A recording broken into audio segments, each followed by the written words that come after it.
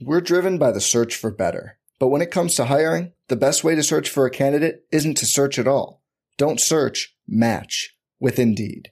Indeed is your matching and hiring platform with over 350 million global monthly visitors, according to Indeed data, and a matching engine that helps you find quality candidates fast.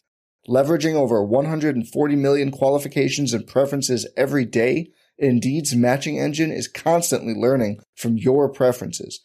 Join more than 3.5 million businesses worldwide that use Indeed to hire great talent fast. And listeners of this show will get a $75 sponsored job credit to get your jobs more visibility at Indeed.com/Blue Wire. Just go to Indeed.com/Blue Wire right now and support our show by saying you heard about Indeed on this podcast. Indeed.com/Blue Wire. Terms and conditions apply. Need to hire? You need Indeed. Welcome back to the RotoWire Fantasy Football Podcast. I'm Alan Seslowsky of RotoWire.com. On today's episode, we're going to talk about players that are post-hype sleepers, meaning players that may have gotten some hype last year or the year before, didn't deliver, and now they're being forgotten about, but they shouldn't. We're also going to talk about some teams that might be flying under the radar and could be considered post-hype sleepers. My guest for today is Warren Sharp of Sharp Football Analysis. Warren has compiled a 532-page 2023 football preview, which can be found and purchased in the video description or audio description inside this podcast. My discussion with Warren dives deep into the team analytics, player statistics, and will reveal a few post-hype sleepers.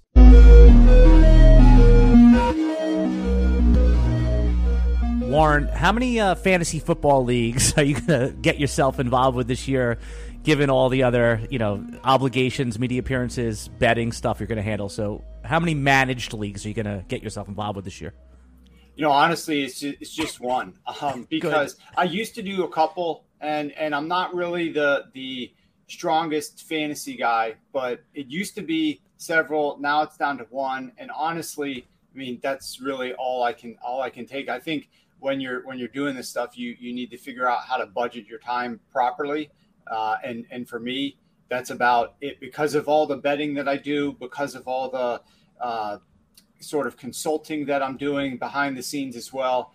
There's just not enough time to responsibly take on more. Now, that's where Best Ball has helped, I think, a lot of people in their pursuits. So that's one thing that some people turn to, obviously. But in terms of managed leagues during the season, yeah, it's just my standard league that I've done for years. Yeah, I envy you. We all envy you, because get ready to get your air sick bag. I'm going to be in 41 managed leagues this year, and my life is hell, Warren. It's hell. Like, I'm a busy guy. I'm not but it's just too much. And you're right. I start not caring about certain leagues. It's bad. You become a suboptimal player the more you do. So, but is this a long running league, the one that you're doing? Yeah, it's a long running league. I've done it since several years out of college with the same group of people for the most part. People dip in and out. And, honestly, I'm sure in some of the leagues that you're in, you're sad to see some of those guys go. But then a year or two later, you kind of just deal with whatever you're dealing with at the time, and you don't really recall them. And so I never really felt that bad leaving some of the leagues and just scaling my life back and focusing more. I wonder with those 41 managed leagues, when I know the draft is a rush, and so it's hard to plan out all of those drafts probably. But after that, how challenging does it get, 3 weeks into the season, 4 weeks into the season, especially with all the different rule structures and trying to figure out which players you want to acquire that, you might have suffered an injury. There might be a guy that's popping on the waiver wire. That's gotta be time consuming there. Time consuming. I just told you I need mental therapy by week 2, Warren. So, but everybody, it was called. If you don't know by now, we're here with Warren Sharp from Sharp Football Analysis. He's here to promote his 2023 football preview. And Warren, every time I look through your book of predictions and stats, the one thing I always wanted to ask you, and this is what people asked me when I told them I was having you on, what is the one stat, if there is one, or the group of stats that you think is the most useful when you're actually doing like player analysis? Like just say wide receivers, for example. There's probably so many, but what is the one thing that you think can simplify the whole thing that we should look at in the book? Well, for me, so much of what I focus in on is what drives overall wins and losses. And I think game scripting is one of the most relevant parts of the book that you might be able to take. Now, we have a fantasy analyst, Rich Rebar, who is outstanding, and he contributes a ton, talks about every single player and some of his outlooks for those players, talks about coaching, how this player is going to fit into the system, talks about chemistry, talks about utility, usage, all of those factors he's dealing with. But for me, at a higher level, one of the biggest things that I'm doing when I'm breaking down what I expect out of these teams is I'm going back to last year. I'm studying what happened. I'm trying to identify the outlying reasons why a team performed with the record that they did, because I am not a subscriber to you are what your record says that you are, the John Maddenism. I'm not a believer of that. I believe that certain teams have certain things go their way, and at the end of the year, we see the Minnesota Vikings with 13 wins in the playoffs, but that is not a 13-win team. And so I'm trying to understand, what did they do? How did they get to those 13 wins? Who did they lose in free agency? Who did they gain in free agency? Who did they draft? Are there any coaches that came in or out of the program? And then what do I expect out of this team? And I'm doing that for all 32 teams. I'm also looking at then, we talked about several tentpole milestones, when you got free agency. First you have coaching changes, then you have free agency, then you have the draft, but then you have the schedule release. And that's another element that actually factors into beyond strength of schedule, which we already knew what your strength of schedule was. The day that they released, the day that the week 18 games ended, we knew who you were going to play. We started getting better about understanding the strength of that schedule when the Vegas odds makers released their win totals. But where we really started to get another layer of understanding is when they actually released the dates of those games, because now we know the strength of your scheduled timing of games. Do you play teams that are at a rest disadvantage? Are you at a rest disadvantage? Because the league completely controls that element of it. And all of those things, like even that rest advantage or disadvantage, factors into what I think your game script is going to be for this upcoming season.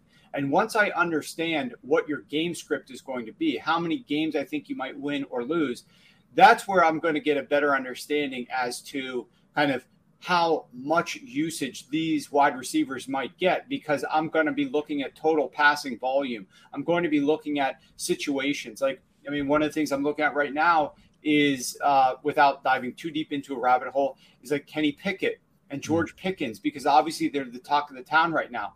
How frequently were the Pittsburgh Steelers running the ball inside of the 20-yard line last year? How did that compare to when Matt Canada was calling plays in 2021? Because in Canada's 2021 season, he had a veteran Ben Roethlisberger, and he actually called plays, I think, inside the 15-yard line. They called plays at I believe pass plays at a 61% clip, which was number one pass rate in the NFL. Whereas last year with Kenny Pickett, they were like number 27 in pass rate inside the 15-yard line.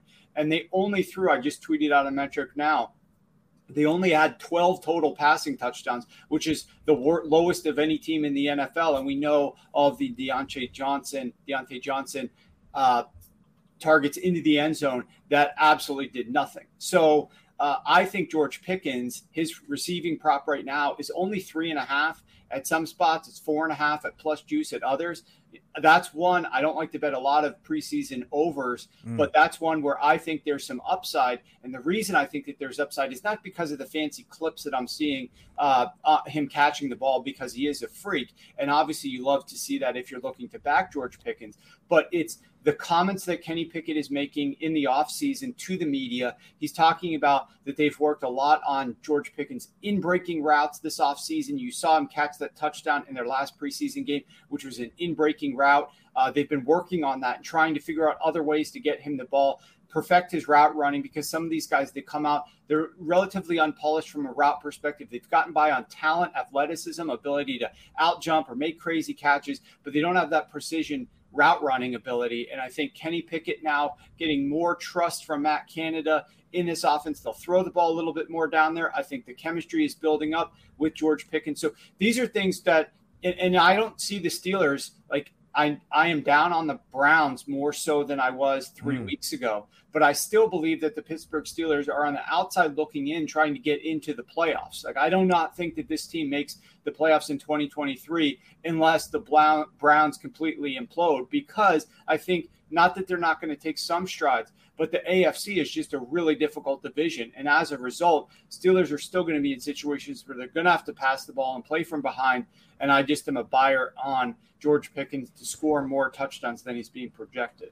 Yeah, no, I love that you brought up the Kenny Pickens and George Pickens and Kenny Pickett. How many times are people going to do that? Because, I promised people today that we talk about some post-hype sleepers, but, George Pickens is the opposite, right? Like, he is being steamed up, and it scares me a little bit because, like, when you know how it is, like when you draft him in like best ball drafts, like in round 8, and then all of a sudden he's going in like round 5 or 6. Like, you don't want to pay the freight, but you're saying it still might be worth it there. Like, so just juxtapose him for a minute with Deontay Johnson. I want to stick with this because I had Deontay Johnson listed as one of my post-type sleepers for one of the reasons you talked about. The 145 targets, 0 touchdowns. Career-wise, Deontay's been around 7 touchdowns. I know that was a different quarterback, but who would you rather have in fantasy, given that what you just talked about with Pickens? Is it Deontay Johnson or is it George Pickens? Just from a fantasy perspective, based on the research you've done. Yeah, well, that's tough because unfortunately I don't have the level of expertise as you do right now off the cuff. I'm focusing more on the betting side of things. Mm-hmm. So I can't tell you, obviously the biggest thing with fantasy or betting is what is the price. Like, I am big on George Pickens catching over 3.5 touchdowns at minus 150 juice because I know that that's what the line is. But if you told me that the line for George Pickens is he's going to catch over 5.5 touchdowns, over 6.5 touchdowns, I'm not so bullish on that type of a number. And so it matters what the average draft position right now is for both of these players. And I believe that we are going to see some touchdown regression. Rich wrote an article on the Steelers passing attack with regard to them having some positive regression in both passing the football more near the end zone and obviously having better success with some of these touchdowns. Pickett threw 9 touchdown passes inside of the 10-yard line. Only one of those was a touchdown. That's the lowest rate of any team in the NFL. Obviously, Deontay Johnson was the target on a number of those, but just in general, this passing attack did not have a lot of success down there. And I also, the number I'm now looking at my notes was, I said 61%. It's 64% early down pass rate inside the 15-yard line. In 2021, that was number 1 in the NFL. Last season, they dropped way down to 38%, from 64% to 38%. I absolutely see that number rising a bit, especially when you look at, I just don't see Najee Harris. He struggled a little bit. I know he was dealing with an injury to start last season, but he just has not been the type of player that was worthy of that first-round draft pick. And as Kenny Pickett has a little bit more experience and they start trusting him and they see the receiving talent that they've got, I absolutely think that they're going to up their passing touchdowns. So I can't, on a fantasy perspective, based on average draft position, I can't necessarily lobby for Pickens over Deontay Johnson. And in fact, what your point was that I don't know enough about, obviously. I disagree with you. I think you do know enough about it. Pickens, you're telling me Pickens has risen tremendously from an average draft position. Right. And I can just tell you from a betting perspective, this is absolutely what I try to avoid and what I try to sell. Like if there's a line on a player, like let's pretend it's George Pickens touchdowns. And if George Pickens touchdowns starts out in June when they first posted numbers at 3.5, and by late August, after all this hype, it's up to 5.5. I'm not betting over George Pickens touchdowns. The value was once there. The value is no longer there. You need to learn how to walk away and attack other players, because I don't believe in playing what we call in the sports betting world, playing that steam so long after it's occurred and trying to get in on somebody when his draft position has risen tremendously. There has to be a damn good reason why it's risen as much as it has. And then in order to actually see success, this is one of the things that I think in fantasy you have to realize is that. Before we continue our conversation, I want to tell you about Fantrax. Fantrax is excited to announce the Fantrax Game Day Experience giveaway. Fantrax will be sending one lucky fantasy football league to a regular season NFL game of their choice with $6,000 towards travel and accommodations. All you have to do to enter the giveaway is create and join a league on Fantrax. The more leagues you join and create, the more chances you have to win. There's a reason why fantasy players who try Fantrax make it their permanent home for all of their fantasy leagues. Go to fantrax.com/RotoWire, that's ROTOWIRE, fantrax.com/RotoWire, and sign up today. If you're just drafting a guy at his average draft position, and that's what he ends up producing that year, you're not putting yourself ahead of the competition. Like George Pickens not only has to beat the draft position not only has to be worthy of the several rounds of rising that he's done, but he has to do even better than that for you to actually get a value at where you're taking him. And as a result, I just think it's probably not worth it at this point in time, even though I like George Pickens a lot this season. I'm here with Warren Sharp from Sharp Football Analysis, and he's here talking about the 2023 football preview, which you can go and follow him on his Twitter, on his X, whatever we're calling it nowadays, and he's got it linked there. You could buy it right from there. And then, by the way, the RotoWire Fantasy Football Podcast is brought to you by Circa, Fantrax, and Rival Fantasy. We're grateful for their support. Warren, you were talking about the projections and like what happened last year and relating it to what happens this year. Amon-Ra St. Brown, the wide receiver on the Detroit Lions, in some of these like high stakes leagues is now being pushed up to the first round. He seems more comfortable as a second round pick. Now, one of the interesting things I read about him was that he was tackled a league high, I think like 6 or 7 times inside the 5-yard line. And he's been 5 and 6 touchdowns in his first 2 years. What did you see from the Detroit Lions and specifically Amon-Ra St. Brown that we could take away and bring into this year, both from a team and his production perspective? Yeah, so Amon-Ra is obviously like the talk of the town. I know that Matthew Berry put him out there as some his player of the year, basically. And I absolutely do think, from a prop perspective, that St. Brown has some value here. But the way that I'm personally choosing to attack St. Brown, specifically in the betting market, is like his alt touchdown, which is 8+ receiving touchdowns. You can get that at plus 220. His normal number is over 5.5. So he lands 6. You're getting like a pretty standard, like minus 115, I think, payout. But I want to take the better case scenario that he ends up having a bigger season than some people are expecting, because there is a lot of upheaval with regard to the Lions wide receiver room after it comes to St. Brown. They do not have that depth there at the wide receiver position. They obviously are going to be without their draft pick from last year, who they thought was going to come back. Now he's suspended for the first 6 games at Jameson Williams. And Williams is also dealing with this hamstring injury. He played the first game, has not played any games since. He came back late last season. He had, I believe, 1 touchdown pass, 1 touchdown catch the entire last 6 weeks of last season. Obviously, he's going to be utilized more, and they're excited about what he brings to the offense. But there's a chemistry element with all of this, especially with a very young player. And beyond St. Brown, there's really not much left in that wide receiver room. They're going to be using a little bit more 12 personnel. They're excited about like Sam Laporta. They're going to try to incorporate a little bit more tight end passing. But we're talking about Sam Laporta, who's also a rookie. We're talking about Jahmyr Gibbs catching the ball a little bit more out of the backfield, playing that DeAndre Swift role from last season. But again, Gibbs, though much more explosive, though a better player probably at this stage in his career than Swift is, absolutely still has a lot to work on because he also is a rookie. And so for all of these reasons, I just think the guy that the quarterback is going to trust when it counts, which is scoring down there inside of the red zone, is probably going to be Amon-Ra St. Brown. I looked, we know that the other factor here, one of the things that I try to do, it's not scientific, but when you're betting on these games or thinking about football, these are players, these are people, these are teams, like organisms, living, breathing, a lot of different things go on there that affects it. It's not all necessarily pure science. And one of the factors here is I think that there was an element of this team, especially with Dan Campbell, who Dan Campbell came there. He's a very emotional guy, and he knows his team fed off of Jamaal Williams. And Jamaal Williams got all these touchdowns, 17 rushing touchdowns, including 13 rushing touchdowns inside of the 2-yard line. This is a player who obviously was a spark plug for this team. They loved giving him those touchdowns to make the whole team, that offensive line, feel really good. I obviously think that they've got David Montgomery, who at this stage in his career, I believe, is probably a better running back than Jamaal Williams was.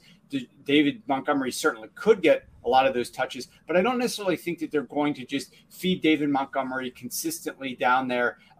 He's not Jamaal Williams. He's not the same player. He doesn't bring that same passion to the team. I think there might be more upside for them to throw the football a little bit more down inside of the red zone. And I believe that St. Brown is going to have the upside in touchdowns this year. This team plays the 24th most difficult schedule of past defenses, so it's not a very difficult schedule of past defenses. I like to, in the book, two of the things that I do that are useful for somebody who's going out to buy the book. Number one is do all of the rest edges on a weekly basis, and you can see that on the first page of every single team chapter. So you can go to like week 3, week 6. Repeat that again, because that's important. So the rest edges, just explain what that exactly is in layman's terms, just so you understand and how it applies to when you're making your bets or picking your fantasy players. Just I want to underline that one part, Warren.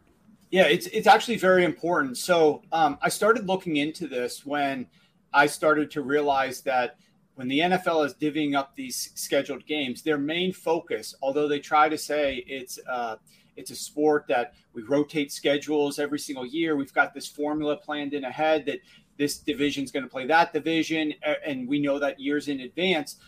They don't actually try to, as hard as it should be, try to make things competitive and fairly balanced and equitable across the league in terms of the rest. And by that, we're talking about Team A plays on Monday night, Team B played on Thursday, and then Team A is traveling to Team B and playing that team on a Sunday. Well, Team A is off of a rest disadvantage. They played Monday night, potentially on the road. That is a very difficult situation to be in. I've talked to a lot of coaches. They do not like playing those road games in prime time. They get home super late, and then their week of prep is off. Meanwhile, this other team is working off of a mini bye. And so that's a several-day rest edge. And these rest edges add up over the course of the season. They also are more impactful later on in the season, naturally, when teams are a little bit more tired. Every single player is getting some sort of treatment after games conclude, because there's bumps and bruises and bangs and nobody's at 100% late in the year. And it's harder to get that treatment in and then travel on these shorter schedules when you're playing at a rest disadvantage. And so there's two ways that it factors in primarily. And this does trickle down into fantasy to an extent. The first way it plays in is on a yearly basis. What is your net rest edge? How many games do you have rest edges over your opponent? And add that up over the course of the year. How many games do you have a rest disadvantage? And on, I think it's page 6 of the book, I charted all out and I put a little table graphic there. Are the rest edges like I figure Vegas knows what they're doing. Do they bake that into the spread at all? Is it worth a half a point if a team's at a rest disadvantage on a specific game? No, the odd part is now there's two different ways to look at the spreads of the game, because the spreads of the game, you have these look ahead lines that get posted. Like you can bet any single game. You could bet week 14 Packers at Vikings right now if you want to, or you get closer to the game, and the limits are not great, but they're okay. Then you get closer to the game, the week of the game where they reopen the lines after Sunday night. And now the limits are substantially higher, and you could get even more money down, and the game will occur, 7 days from now, basically. In the first situation where they're setting these lines like well in advance, one of the things that the sports books have tried to do is they try to beat one another to the market they want people to come to bet at their sports book, right? The whole thing is sort of like a promotion. So you mentioned like Circa Sports, you mentioned some other, I think another sports book potentially, but sports books try to come out with these lines real early. Well, it takes me like to get all the data and crunch all the data for the rest edges a while. I'm talking like over 24 hours to do this. Whereas they're coming out with the lines on their games like later that night or first thing the next day. And there's no way that they are factoring in the rest edges enough on these look ahead lines immediately after the schedule comes out on like week 15, week 16 game. When we get closer to the game, week of game and that sort of thing, I do think there's an element of that gets incorporated, but I don't know that there's a specific science to, you played on Thursday and the other team played Monday, and so the rest edge should be X in terms of a point spread adjustment. I think that there's minor tweaks that they might incorporate. I also think then the bettors take over, and when the bettors start running with a talking point, now sports betting is much more discussed media, like across the media, coast to coast. And so, a certain guy has an interesting talking point or an interesting nugget on the rest edge. He starts talking about it on a Tuesday. That then gets, matriculates out, and everybody starts talking about Wednesday, Thursday. And then the line gets adjusted by all these bettors who hear about this, unique rest situation and start betting into it. So eventually, yes, it does get incorporated by game day, in my opinion, if enough people are talking about it. But I absolutely do not think that it's baked in enough. And I can tell you that because I've been betting some of these things over the years, and I've gone back and studied rest edges, and there is an element of, beating the point spread by more than what you should be able to from flipping coins. You have to, on a minus 110, you have to beat 52.38% of your bets. You can't go 50-50. You'll lose money. You have to win at least 52.4%. But you can hit betting just pure rest situations over 53%, over 54%. It's not going to hit you like 60, 70%, but it will help increase your win rate. And it's certainly something that you could just bet later on in the season. I don't believe in just purely betting rest edge. I think you need to factor it just in. Like strength of schedule, just like a lot of injuries, a lot of other things. It's a factor. It is a consideration that you must incorporate, and you'll have more success when you start to do that. But I list that out for every single team, and I also list out all the random different strength of schedules, not just like, well, this team's got the third hardest, this team's got the fourth easiest, but I'm going through and I'm looking at, what kind of pass rushes are you going to face this year? What kind of run defenses are you going to face this year? Because all of that is very important when you are trying to project like Amon-Ra St. Brown or somebody else. Like if you look at the New York Giants, this is a team, they didn't have very many passing touchdowns last year. This is a team that struggled. They were efficient inside of the red zone because of the play calling, because they were having Daniel Jones run the football a little bit more, because they were getting more out of their rushing attack. They do have better players there. I love the acquisition of Darren Waller at 12 personnel. I think it's going to open up some things. Do you think Waller and Daniel Jones, because those guys, they're way down the rankings. Waller's like the tight end 6 or 7, and Daniel Jones, nobody wants him in single quarterback leagues. I like him as upside. Are those guys, based on what you're telling me, could they be considered post-type sleepers for this season? Well, the problem is they play the number one toughest schedule of past defenses this year. And last year they played the 19th toughest. And so that's in the book as well. They play it's the second toughest jump year over year in strength of schedule for a passing offense of any team in the NFL. And, you look at the defenses that they're going to be playing. Last year, they got to play the AFC South. Last year, they got to play the NFC North in a down year for that division in general, right? Because Minnesota wasn't 13-3 and the Green Bay Packers were worse than they typically are. And then the Lions defense was still terrible, and the Bears are just coming along, but they're not great. This year, they're playing the AFC East, which are filled with, the Jets. You've seen them on Hard Knocks. That front is incredible. That defense is solid. The Patriots, the Dolphins, and the Bills, all very solid defenses. And then they also play the NFC West. And though the NFC West is taking a step back with regard to some of their offenses, and I think the Rams defense to an extent, you still have decent defenses across the board, average to slightly above average in some cases, and the 49ers are really good. So it's a much more difficult schedule than they played last season. Now, the Giants obviously know this, and they also know that they were very fortunate in some regards to have the final record that they did. They were trailing too often in games at halftime. They need to come out and start a lot faster. They need to emphasize building leads so that they can play from ahead, because it's so much easier when you're playing from ahead and your entire playbook is open in that third and fourth quarter and you can run or pass. Whereas the situation they found them in last year was they were in a pass-only mode in a lot of these fourth quarters and trying to come from behind and hope the opposing team's offense makes a mistake. They get the ball back and then they can score, make something happen on their side of things. So I think the Giants know that. I think the Giants are going to have a more efficient passing attack. I do think Daniel Jones will throw more than 15 touchdowns last year. I think he's going to throw more than that this year. And I've been buying the Darren Waller hype only if only because I think that what a lot of teams are starting to figure out is that 12 personnel to pass the football is one of the great counterpunches to defenses using more too high. And these extra tight ends on the field really make it more difficult. They run the routes in the places that are easier to attack in 12 personnel. And they're matchup nightmares, right? Like, I mean, what linebacker is going to cover a healthy Darren Waller? It just can't happen.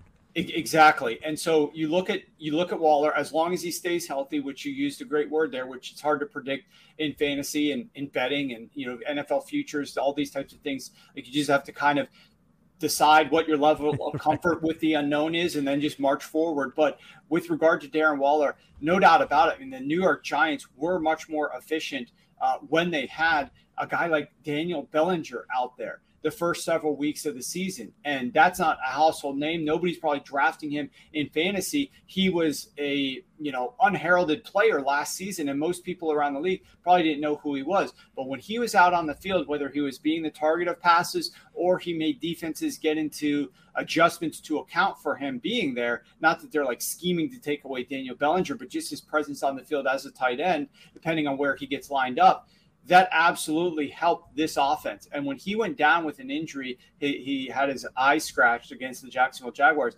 They struggled for several weeks as a result of not having that tight end there. So I definitely believe that having Darren Waller, I'm big on Darren Waller. Now, I'm not betting on any of Darren Waller's futures because of the injury risk, right? Because of that injury risk, like a little bit, but also because I just don't see enough value. I don't love betting a lot of overs. Like, I will pick and choose the favorite overs that I have because it's so much easier when you're betting unders. Unders generally hit at a higher rate. Less people want to bet unders, and you don't have to worry about the injury risk. It actually works in your favor to do that. And I got very fortunate last year. I mean, I want to say like 7-2 in preseason player props and like 15-4 or 5 overall. Like, it was a really good year. But one of the ones that I should have lost was Breece Hall. I bet his under in rushing yards last year, and he was on a path to absolutely obliterate that number.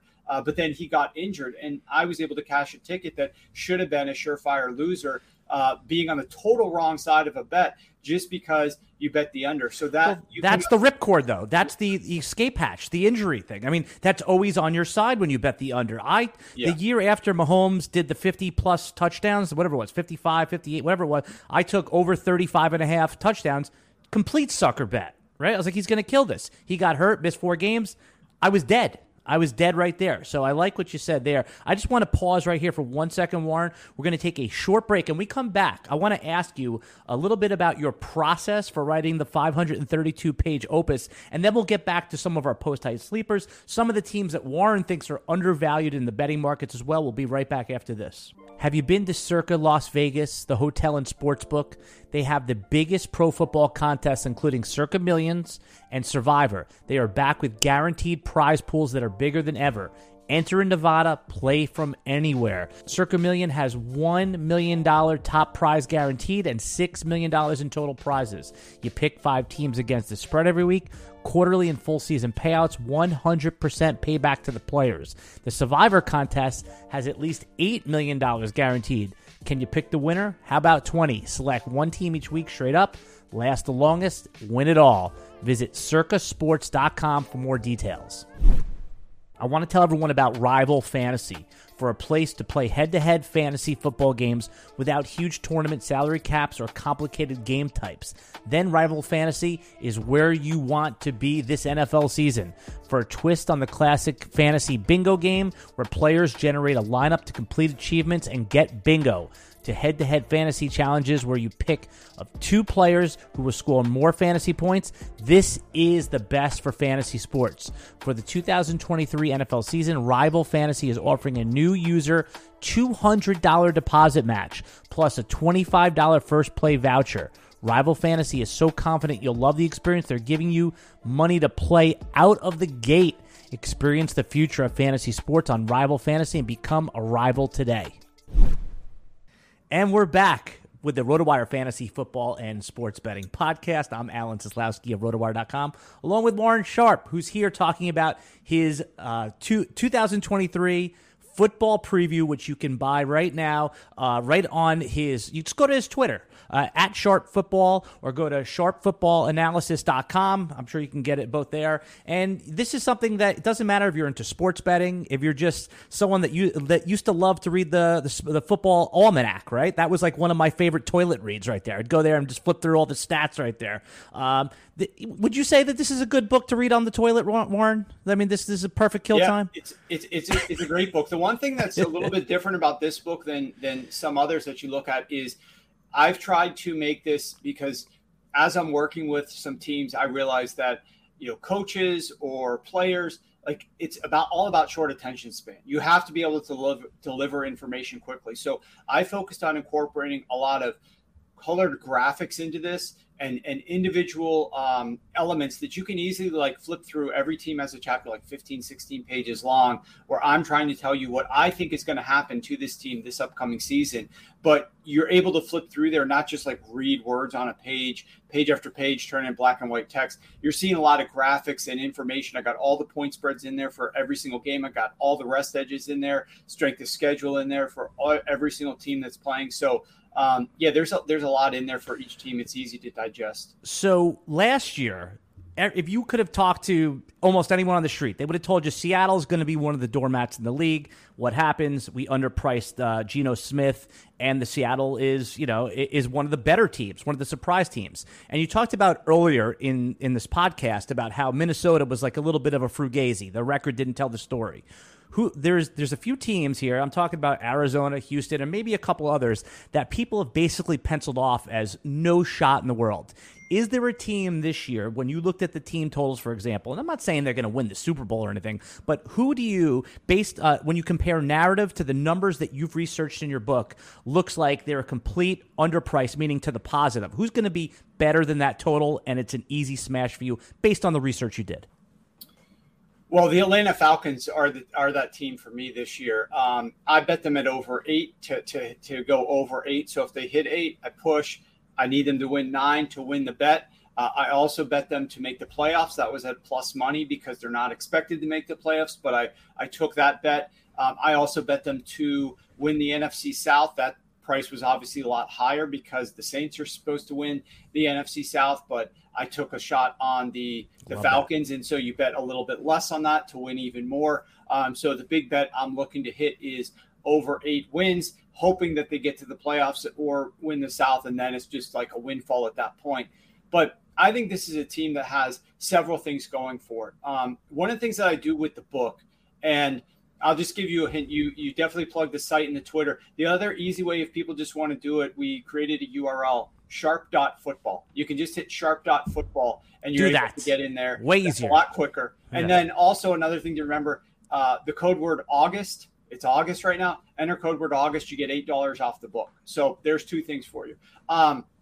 With the Atlanta Falcons, one thing that I do this with every single team because I believe in the holistic build of these football teams. I'm not looking to just dive into a single player like a Kyle Pitts and just start analyzing Kyle Pitts this year and who does he play and what did he do last year. I'm backing way up to try to understand why did Kyle Pitts struggle last year? What really went on with the Atlanta Falcons? And one of the things I do is look at your cap hits, how much cap you're spending, where the cap is being allocated, And for the Atlanta Falcons, they had $84 million in dead cap last year. It was second most of any team in the league. That was more than what they spent on offense and more than what they spent on defense. So if you think of it this way, they spent more to have players play for other teams last year than they did on their own offense. So this was a challenge for them to try to build out a roster that's going to have enough talent to do anything when you're working with such a small cap hit that you can allocate to the offensive side of the football. For anybody who just watched like Marcus Mariota play, whether it was last year or in preseason, man, that it didn't look good yesterday. It did not look good last night, Yeah. and that's what the Falcons were dealing with last season. But they needed a quarterback who was at least veteran enough that could understand coaching and understand play calling, who was also really cheap, right? And enter Marcus Mariota. It's not hard. There's a few guys that fit that bill. They're not going to be elevators that are not going to help you, but they aren't going to they're going to fit your budget, right? It's like when you're trying to go shopping for some sort of food item and you can't afford the highest priced one. You know it's not going to be great, but you know it's actually going to fit your budget, and you just try not to think about it too much when you're eating it as to what you could have had. Well, they got rid of all that dead cap last season. They had it last year. Now that's gone.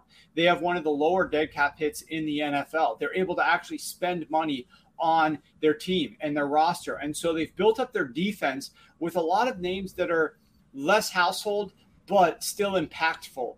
And for that reason, I think a lot of people around the league are like, okay, well, where did Jalen Ramsey sign? Unfortunate what happened with him going to Miami and the injury, but like, where did these big name players sign?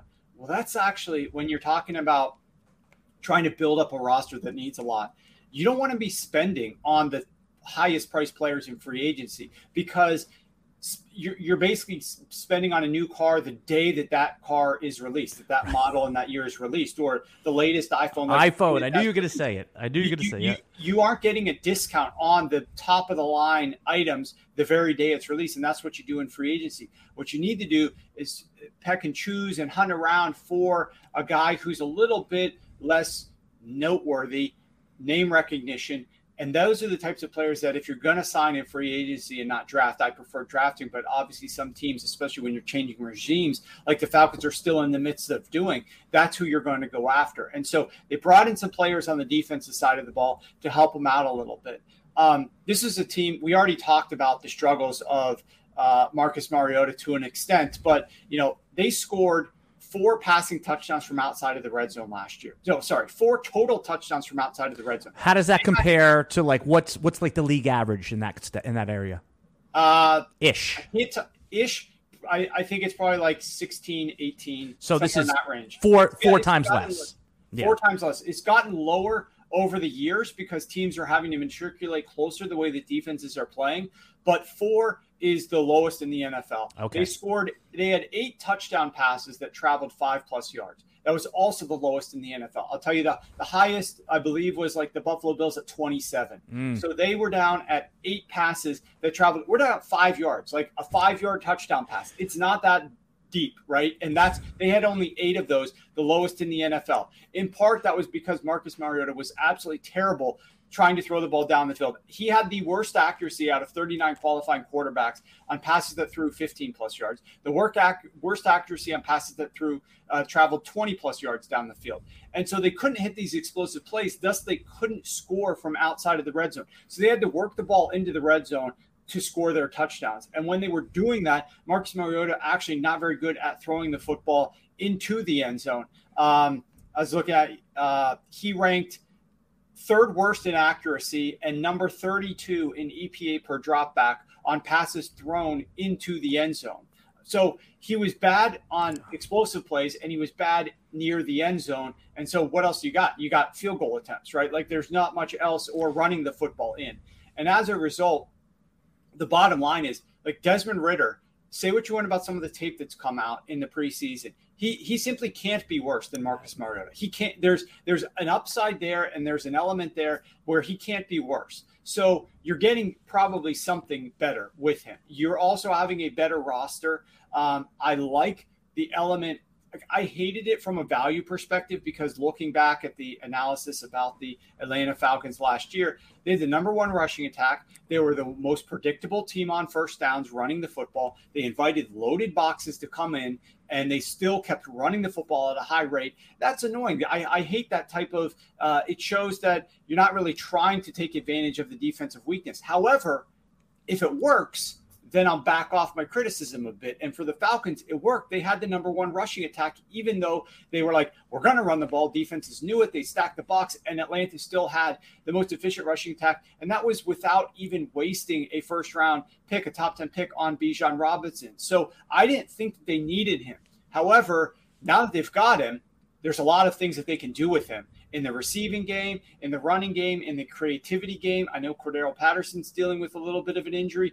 I'm big on Tyler Algier having a decent season too, but like Bijan Robinson can play a lot of different roles for the Atlanta Falcons and should help this attack and help Desmond Ridder as well. So, I mean, there's a couple of props. I'm big on the Atlanta Falcons this year. I think their schedule is easy enough. I think that they're well coached enough. Think about it this way. There were only two teams in the NFL that were in more games last year than the Atlanta Falcons, and those were the Kansas City Chiefs and the Buffalo Bills. What do I mean by in more games? I mean you either won your game or you lost it by no more than one score. So you were always like there. You could have won it at the end with one possession. The Falcons were in 15 of 17 games. 15 of 17. And that was with Marcus Mariota, $84 million in dead cap. That tells me it's coaching. They were bad inside the red zone. That's going to improve. They're going to have more explosive plays. This is an offense that's going to score more points. And like, there's no single driver to wins in the NFL, not even turnover margin. The number one driver to wins in the NFL is scoring points. And this is a team that I've pegged for scoring more points than what they did last season. It's kind of obvious, but I do think that that's going to happen for them. And as a result, I think there's upside. Now, I am not necessarily bullish on the entire roster. Like, I absolutely think that one of the guys who does some props for me at the site, he likes Bijan Robinson's rushing touchdowns under. It's like under what? 9.5. 9.5. 9.5. Okay. And the reason for that is he thinks that there's just not going to be enough opportunities. Desmond Ridder's probably going to throw the football a little bit more than they did last year with Marcus Mariota because he wasn't as good. Also, we're going to see some more passing touchdowns from deeper. So we aren't going to matriculate the ball down inside the 5 where a lot of teams just want to run the football. We're going to see some passes that come from the 18 or 22-yard line that are going to score touchdowns. Also, Bijan is very useful in the passing game. So he might still be like a great fantasy buy, although I know he's priced like astronomically. But you got to pay a first-round pick for him. Yeah, he's still going to score those touchdowns, and maybe some of them are coming through the air. But with the depth that they have at the running back position, it's just hard for him to get the number of touches down near the goal line to score all of those touchdowns. Yeah. But I personally haven't bet that yet. That's one of his ones that he likes. But I also like Desmond Ridder over 14.5 passing touchdowns. Ooh, I said so many different things about Marcus Mariota last season just now. But he still had 15 passing touchdowns, and he did that in only 13 games because they put Ridder in late in the season. So, I'm not suggesting go out from a fantasy perspective and draft Desmond Ridder high in the draft. But if you're in like a super deep league and you need somebody there, I think there's a chance that he will exceed his ADP, his current market expectations, simply because I think this team is going to surprise some people with how explosive they can be. I think this team is going to have some bigger plays through the air. And so you can come back, halfway through the season if you want and see if the Atlanta Falcons were more explosive this season and they're getting some bigger pass plays than what Marcus Mariota was delivering, because I absolutely think that's going to be a possibility here. Yeah, that we started that conversation talking about underpriced teams, and I love that you gave some really good analysis about not just the team itself, Atlanta, with the over total, but in the individual players and the betting markets on them. I want to switch with our last few minutes over to one of the better teams, Buffalo Bills, and specifically, their wide receivers. Everyone loves Steph Diggs, but it's Gabriel Davis that was, I'm going to call him a post-hype sleeper in a sense where last year he was in fantasy drafts, being like a third-round pick, and now people don't even want him. He goes in like the 8th round, and you're not really happy to take him. So what are you seeing with the Bills' passing game, given the influx of the rookie tight end, and specifically for Gabriel Davis, because I think he has a chance to really break it out this year and be a post-hype sleeper. What do the numbers tell you that you've looked at? This RotoWire podcast is brought to you by my favorite meal kit, Factor. I gave Factor a try, and I can tell you firsthand, eating better is easy with Factor's delicious, ready-to-eat meals. Every meal arrives fresh, not frozen, and they're chef-crafted, dietitian-approved, and ready to go in just 2 minutes. Every week, you'll have over 35 different options to choose from, and there's something for every diet, including Calorie Smart, Protein Plus, and Keto. And there are more than 60 add-ons to help you stay fueled up and feeling good all day long. So what are you waiting for? Get started today and get after those wellness goals. One of my favorite things about Factor is the convenience. We're talking meals that are good to go in 2 minutes or less. You can fuel up fast with Factor's restaurant-quality meals that are ready to heat and eat wherever you are. There's no prep, there's no mess, no cooking, no cleanup, none of that. It's perfect if you have a busy lifestyle and you can't dedicate an hour plus each day to preparing lunch or preparing dinner. Factor is the perfect solution if you're looking for fast, premium options with no cooking required. Factor also offers options for every meal. Pancakes, smoothies, you name it. Discover a wide variety of easy options for the entire day, like breakfast, midday bites, dinner, whatever you need, Factor has it. Factor's also tailored to your schedule, so you can get as much or as little as you need by choosing your meals each week. Plus, you could pause or reschedule your deliveries anytime. We've done the math. We've run the numbers over here. Factor is less expensive than takeout, and every meal is dietitian approved to be both nutritious and delicious. Head over to factormeals.com/RotoWire50 and use the code RotoWire50. That'll get you 50% off your order. That's code RotoWire50 at factormeals.com/RotoWire50 to get 50% off today. We're driven by the search for better. But when it comes to hiring, the best way to search for a candidate isn't to search at all. Don't search, match with Indeed. Indeed is your matching and hiring platform with over 350 million global monthly visitors, according to Indeed data, and a matching engine that helps you find quality candidates fast. Leveraging over 140 million qualifications and preferences every day, Indeed's matching engine is constantly learning from your preferences. Join more than 3.5 million businesses worldwide that use Indeed to hire great talent fast. And listeners of this show will get a $75 sponsored job credit to get your jobs more visibility at Indeed.com/Blue Wire. Just go to Indeed.com/Blue Wire right now and support our show by saying you heard about Indeed on this podcast. Indeed.com/Blue Wire. Terms and conditions apply. Need to hire? You need Indeed. Getting engaged is a moment worth cherishing. A one-of-a-kind ring that you design at Blue Nile can help your love sparkle. Just choose your diamond and setting. When you've found the one, you'll get it delivered right to your door. Finding the right engagement ring can be nerve-wracking. At Blue Nile, you'll have the expert guidance needed and a diamond guarantee that ensures you're getting the highest quality at the best price. Cherish all of life's moments and save up to 30% at BlueNile.com. That's BlueNile.com. So there's two interesting things. Interesting that you brought up this team because I just finished an article. I'm finally getting back to writing analytical articles for my website. For a couple of years, I took my writing and went other places to more prominent spots to write, but they wanted like a lot of sports betting analysis, and I didn't get a lot of the analytical type things. That is my true passion. You're back to your true love, isn't it great?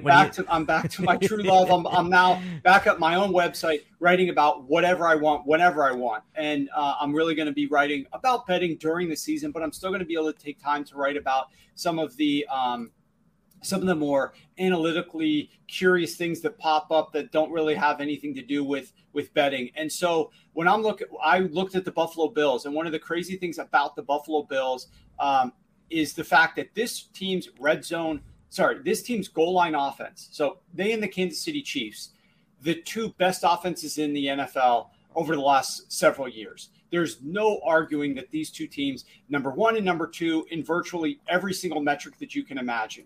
I think, let me pull up a couple here. EPA per play, success rate, early down efficiency, third down conversions, points scored per drive, total points scored. And as a result, they both have the most wins of any team in the NFL over the last 2 years. However, the difference is key down at the goal line, where Josh Allen and the Buffalo Bills rank dead last, if you can believe it, dead last in efficiency down at the goal line, inside the 3-yard line. They have the worst offense in the NFL over the last 2 years. And how is that possible? It's a shock, and it's hard to believe. But they, worse than the Colts, who are number 31, worse than the Packers, surprisingly, who are number 30 last year, worse than the Raiders and the Bears.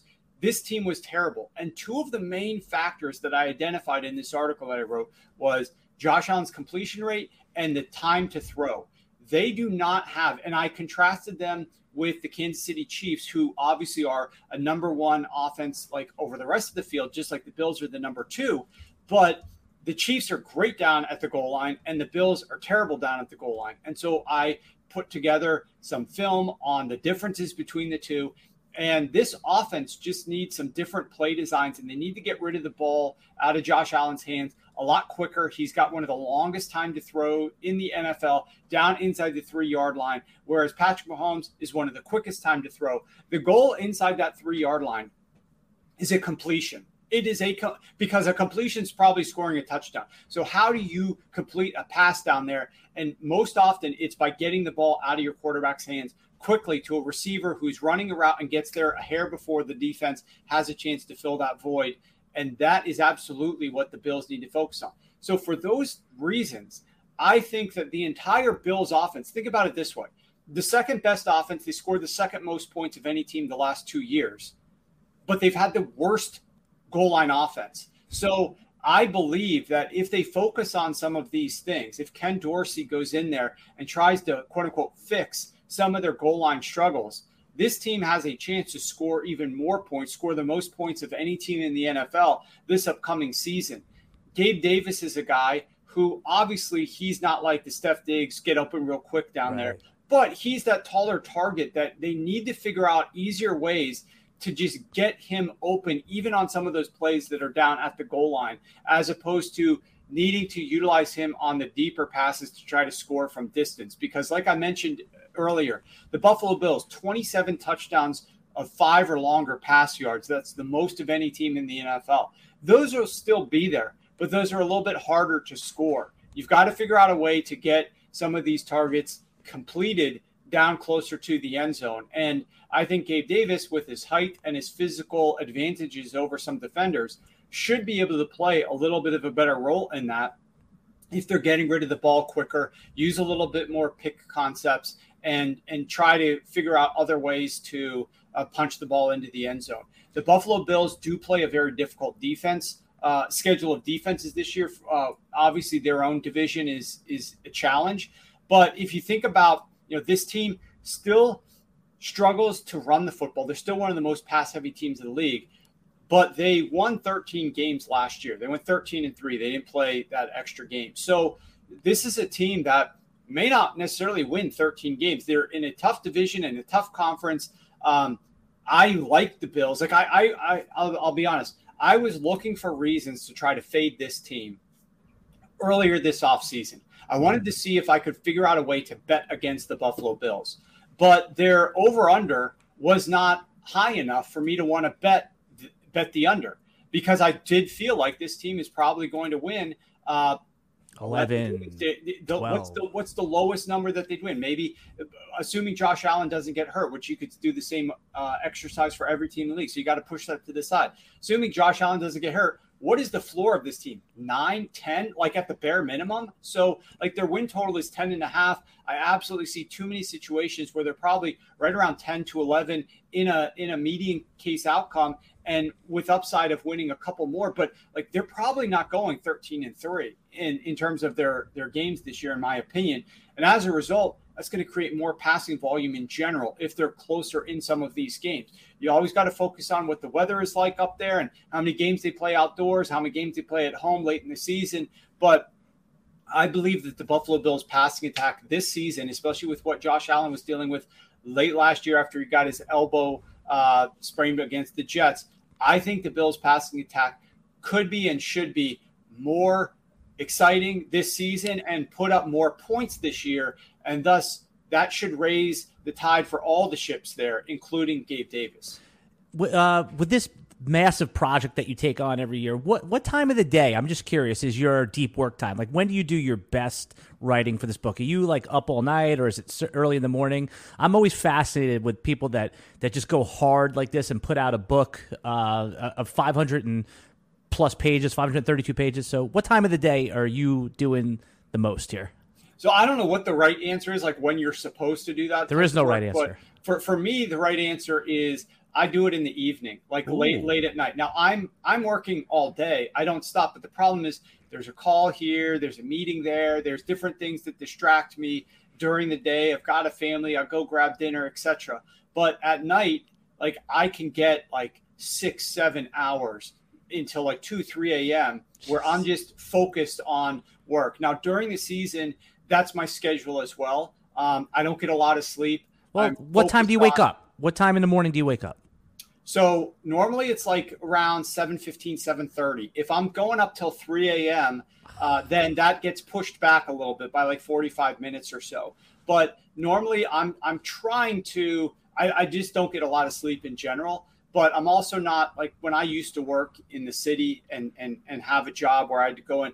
I was on You were that a finance guy, right? You were a finance guy? I was an engineer. Engineer, okay. Civil engineering. So I was getting into my office. I was like the first one inside the building. I was trying to be there before 6:30 a.m. And I was getting there early and sometimes working out at the gym and then being at my desk at 6:30, one of the first people at the office. But now, and then I would leave and try to fight traffic home. Now there is no traffic. I work from my home office. And so I can stay up as late as I want to working on these things. And I love it. I do it during the season, and in the off season, it's really, when I'm writing the book, it's really no different. Then I do take breaks. Like before I start getting hardcore into the book writing, I can go to bed a little bit earlier. And then after the book's done for about a month, when I'm going to the beach, hanging out, things like that, I'm going to bed a lot earlier than 3 a.m. But while I'm in mode of writing, it's hours on end. And I love it though, because I love researching things, and I put a lot of pressure on myself because there's high standards for this book. People want to get this book and do two things with it. A, they want to they want to win something from this book. Like they want to take the price that they put on this book. They want to get value. They want to get something back. They want to get that value. So they're looking for either futures that win. They're looking for fantasy guys that I'm like leaning towards that are going to help them, or like Rich is leaning towards. And we share tons of information in the book that's going to help you do that. But secondly, beyond just like pointing you in the direction and giving you that fish, it's also trying to teach you something about this team that nobody else is talking about. Why did they do what they did last year? How did this happen? What were they doing here? What might they need to work on? Because I want not only just like a regular fan of the Buffalo Bills or the Cleveland Browns to pick this up and read this, be like, holy cow, why was my team doing this last year when we should have been doing that? I actually want the coaching staffs of those teams to look at this and say, wow, this is pretty interesting. I didn't know this before. So I have very high standards for what I put into the book and how I analyze each team. And thus, I take it extremely, extremely seriously, because I know the audience that I'm writing towards is not only just the regular casual football fan who wants to bet on a couple of games, but is also some of these players, some of these coaches, the office coordinators, some of the guys in the front offices of these teams and general managers. I know who reads this book. And so I have very high standards for what I put in here, and I take it very seriously while I'm writing it. Do you want to work for an NFL team? I mean, obviously everything has a number on it, and I know you have your passion project, but is there do you see that in your future, working for, say, like the New York Giants as doing what you do? Well, that's a complicated question, because I have worked for teams. I do work for teams as in a consultant role where I'm outside the building submitting reports, and I've enjoyed that work a lot. I have been offered positions inside the building to work full time for a team around the clock. Two massive drawbacks to that. Number one, it's the money, like you just said. Like these teams still don't pay those types of positions enough, I'd be giving up a lot of money. And I also be giving up my ability to do what I'm currently doing, which is betting on these games, running a gambling focused business and those types of things. You'd have to be all in. I'd have to be all in. And that would be years down the road. Fortunately for me, I've gotten very close relationships with several coaches that have risen through the ranks around the league. And it would be easy for me once I decided I'm done with this public side of business and I just want to work for a team maybe years from now, for me to like transition and go work with one of these guys and have a ton of fun and do the same level of grinding and passion that I have on the outside, just inside one singular building. But for right now, I love just helping them from a distance and still doing all the business work that I do publicly at Sharp Football and writing and speaking and talking on camera and things of that nature. Yeah, Warren, you're a fascinating guy. I could talk to you for 2 hours. I've kept you already longer than I said I would. I would love for you to come back at some point. So, and, after the book is kind of like, it's in its cycle, and just talk to you about like process and what you do. Because I think you're an important voice in football. I mean, I don't think that's a hot take right there. But I'm just so curious about a little bit behind the scenes. I'm going to put you on the spot with one question before we go. I didn't prep you for this, so if you want to pass, that's fine. But if you could change, if Roger Goodell called you and said, Warren, give us one rule we should change in the NFL to make it just a better experience. It could be anything, something small, it could be something big, but what you say right now, we're going to implement tomorrow. What's the rule change, Warren Sharp, that you would tell Roger Goodell we should do? I'd make penalties reviewable. Just challengeable. Like you could challenge a penalty. It costs a challenge, but you can use it. I think there's one of the biggest things that, I'm watching all the games. I've got I'm in my theater here. So I've got TV banks all around me. I've got my projection screen over my shoulder. This is like command central for me on game days. And I'm watching all these games. And then I'm tweeting things out about like how they call this, roughing the passer, how this get called as defensive pass interference. BS calls. BS calls. Yeah. That is the single thing that like goes crazy on Twitter when something like that happens in a prime game. Yep. Like you could have a great catch and whatnot, and but when you have a game-changing call that gets screwed by the refs and there's absolutely nothing to do about that, that is a big time problem. And I know like in all other leagues, they can review certain different things. And like with soccer, they have like this VAR and it's like, well, is it over the line or is it offsides? And now we're like, it's not just the ref's judgment. Let's go back and review it and just confirm it. Here, like we don't have that type of technology to actually to do that and measure it scientifically. We have to go back with somebody else's eyeballs and confirm. And so I'm a believer that obviously you can't just waste the game and challenge everything you want and make the games take a lot longer. But you should be able to challenge penalties, whether it's every single type of penalty out there or certain types of penalties. I'm not quite sure there, but challenging penalties for me would be the single thing that would probably improve fan experience the most, because then they feel like their team isn't getting hosed in certain situations. Yeah, and also, I mean, you left out the quiet part, which is when you have $1,000 on a game and a BS penalty goes against you and changes that spread. I mean, you want that. I mean, very rarely it seems like goes for you, right? When you have a $500 bet on a game. So, yeah, okay. So, but it would cost you. There has to be a cost of the challenge there, because if not, we're going to be there for 6 hours. It's already tough to watch a standalone game as it is, but I like that. Let's review penalties. Again, hypothetically though, what if you do have a penalty, but it's like a way, like sometimes I don't like when they call holding that has nothing to do with the play on the opposite side of the field. But yeah, it leaves open a lot of interpretation, but I think your point stands.